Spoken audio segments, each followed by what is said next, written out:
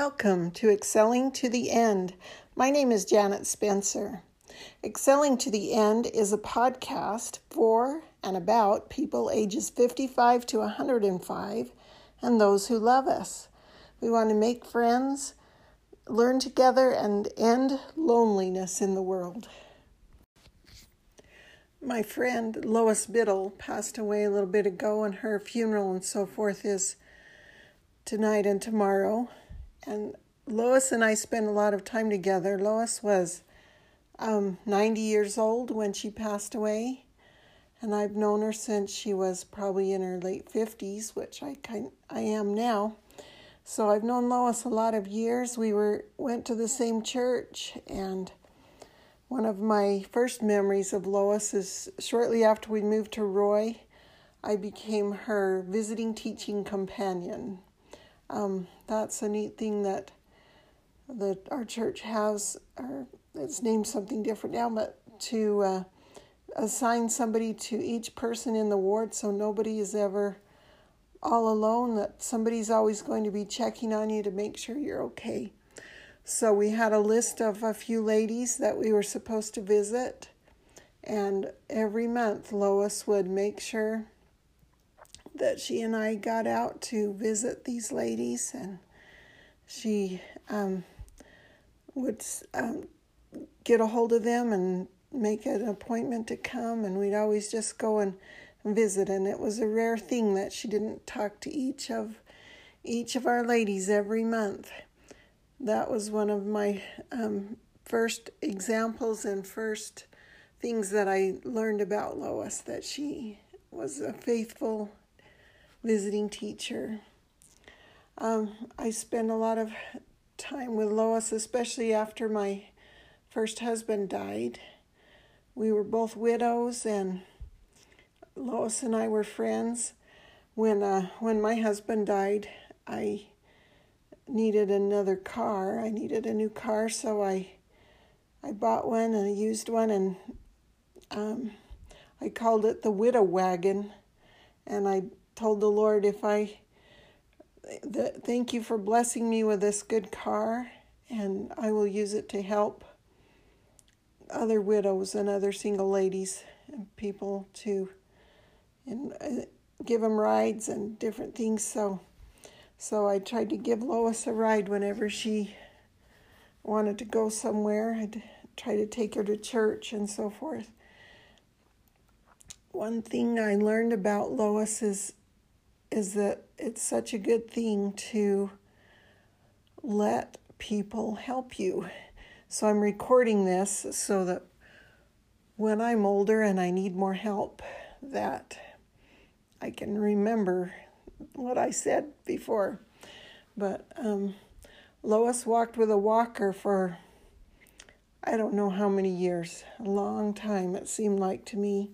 And but you know, if you wanted a companion to go somewhere with, you could call Lois, and she would usually say, yeah. Or she'd call me and say, let's go to the movies at the library. So we would get in the car and go and see the movie at the library.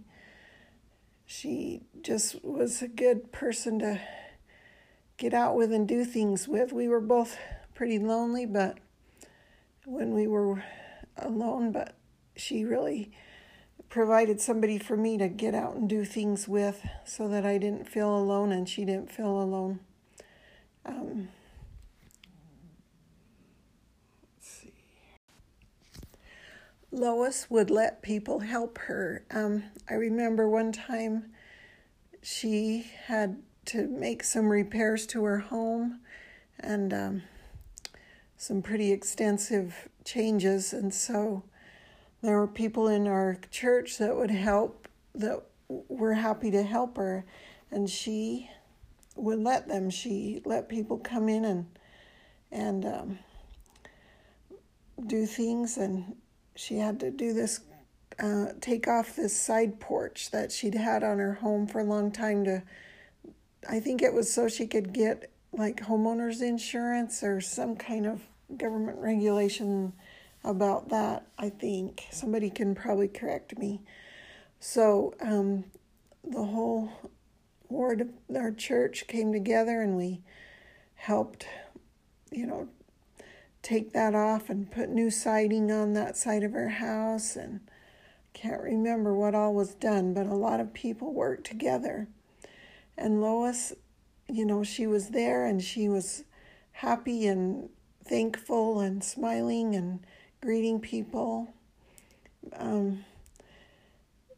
So it made people feel good and feel welcome, and it brought our ward together so that we could spend time together and show love for each other. She made everybody know that they were important by letting us help her. Some of the ladies brought, snacks and food and stuff for the people that were working, and we all worked together, and Lois really brought us together, helped us to love each other more. I remember Lois has a friend named Wilda, and Wilda would come in and one time to help Lois, and Lois at one time broke her wrist. I think she fell and broke her wrist, and she couldn't even dress herself or go to the bathroom alone, or she just needed somebody there to help her. So Wilda just packed up and moved to Lois's house and helped her with everything that she needed help with her meals and everything like that. And I thought that was a really neat example of a friend just giving selfless love and care. So that's been a few years ago, but I sure think that was a good example of giving love and service. We had a group of single ladies that would get together. This was just a little while after my husband died, and I just desperately needed support and friendship and help. So there were 3 or 4 single ladies in our church that just would get together every Monday night at Leslie's house, and she'd make us treats and everything, and we'd have a lesson and a song and prayer and just talk together. That really made a difference in my life, and Lois was always willing to be there and help, and she needed a little help to get up on the porch, but that didn't make any difference. We just helped her, and we all got together. So just good to help each other. When I married Mark, I asked Leslie if she would pick up Lois and Lurlina and bring them to my wedding. I didn't invite the whole ward because I didn't think we had room for everybody, but we just mostly had family at the wedding. But I invited my friends from our family home evening group because we'd become really close, and sure appreciated those ladies just coming and supporting me when I got married. Lois and I went to quite a few funerals together. It was good to get together and just remember things about people that had died that we both knew, and it was enjoyable to take Lois to those funerals. And now we have to go to Lois's funeral, so just wanted to remember her a little bit, and how important she was in my life and the dear friend that she was to me. One thing that I wasn't really there for because I'd moved, but the ward got together on Lois's 90th birthday party just a few months ago, and I saw pictures on Facebook of Lois sitting in a car in the driveway, and everybody would go by, and they had a parade for her birthday, so they would honk, drive by and honk and wave and have signs, and I don't know what all they did, but it looked like a lot of fun, and wished that I'd been there for that. So that brought people together and to show love for Lois for her 90th birthday. I just wanted to do a little tribute to Lois, my dear friend, and just how much I loved and appreciated her over the years. And my kids all admired her, and anyway, so I just wanted to acknowledge her at her passing and tell her how much I loved her. And I know she's doing really well in the spirit world and probably with her husband and her children that had died, and her parents and everybody. So I'm sure she's doing great. So just wanted to give a little tribute to Lois.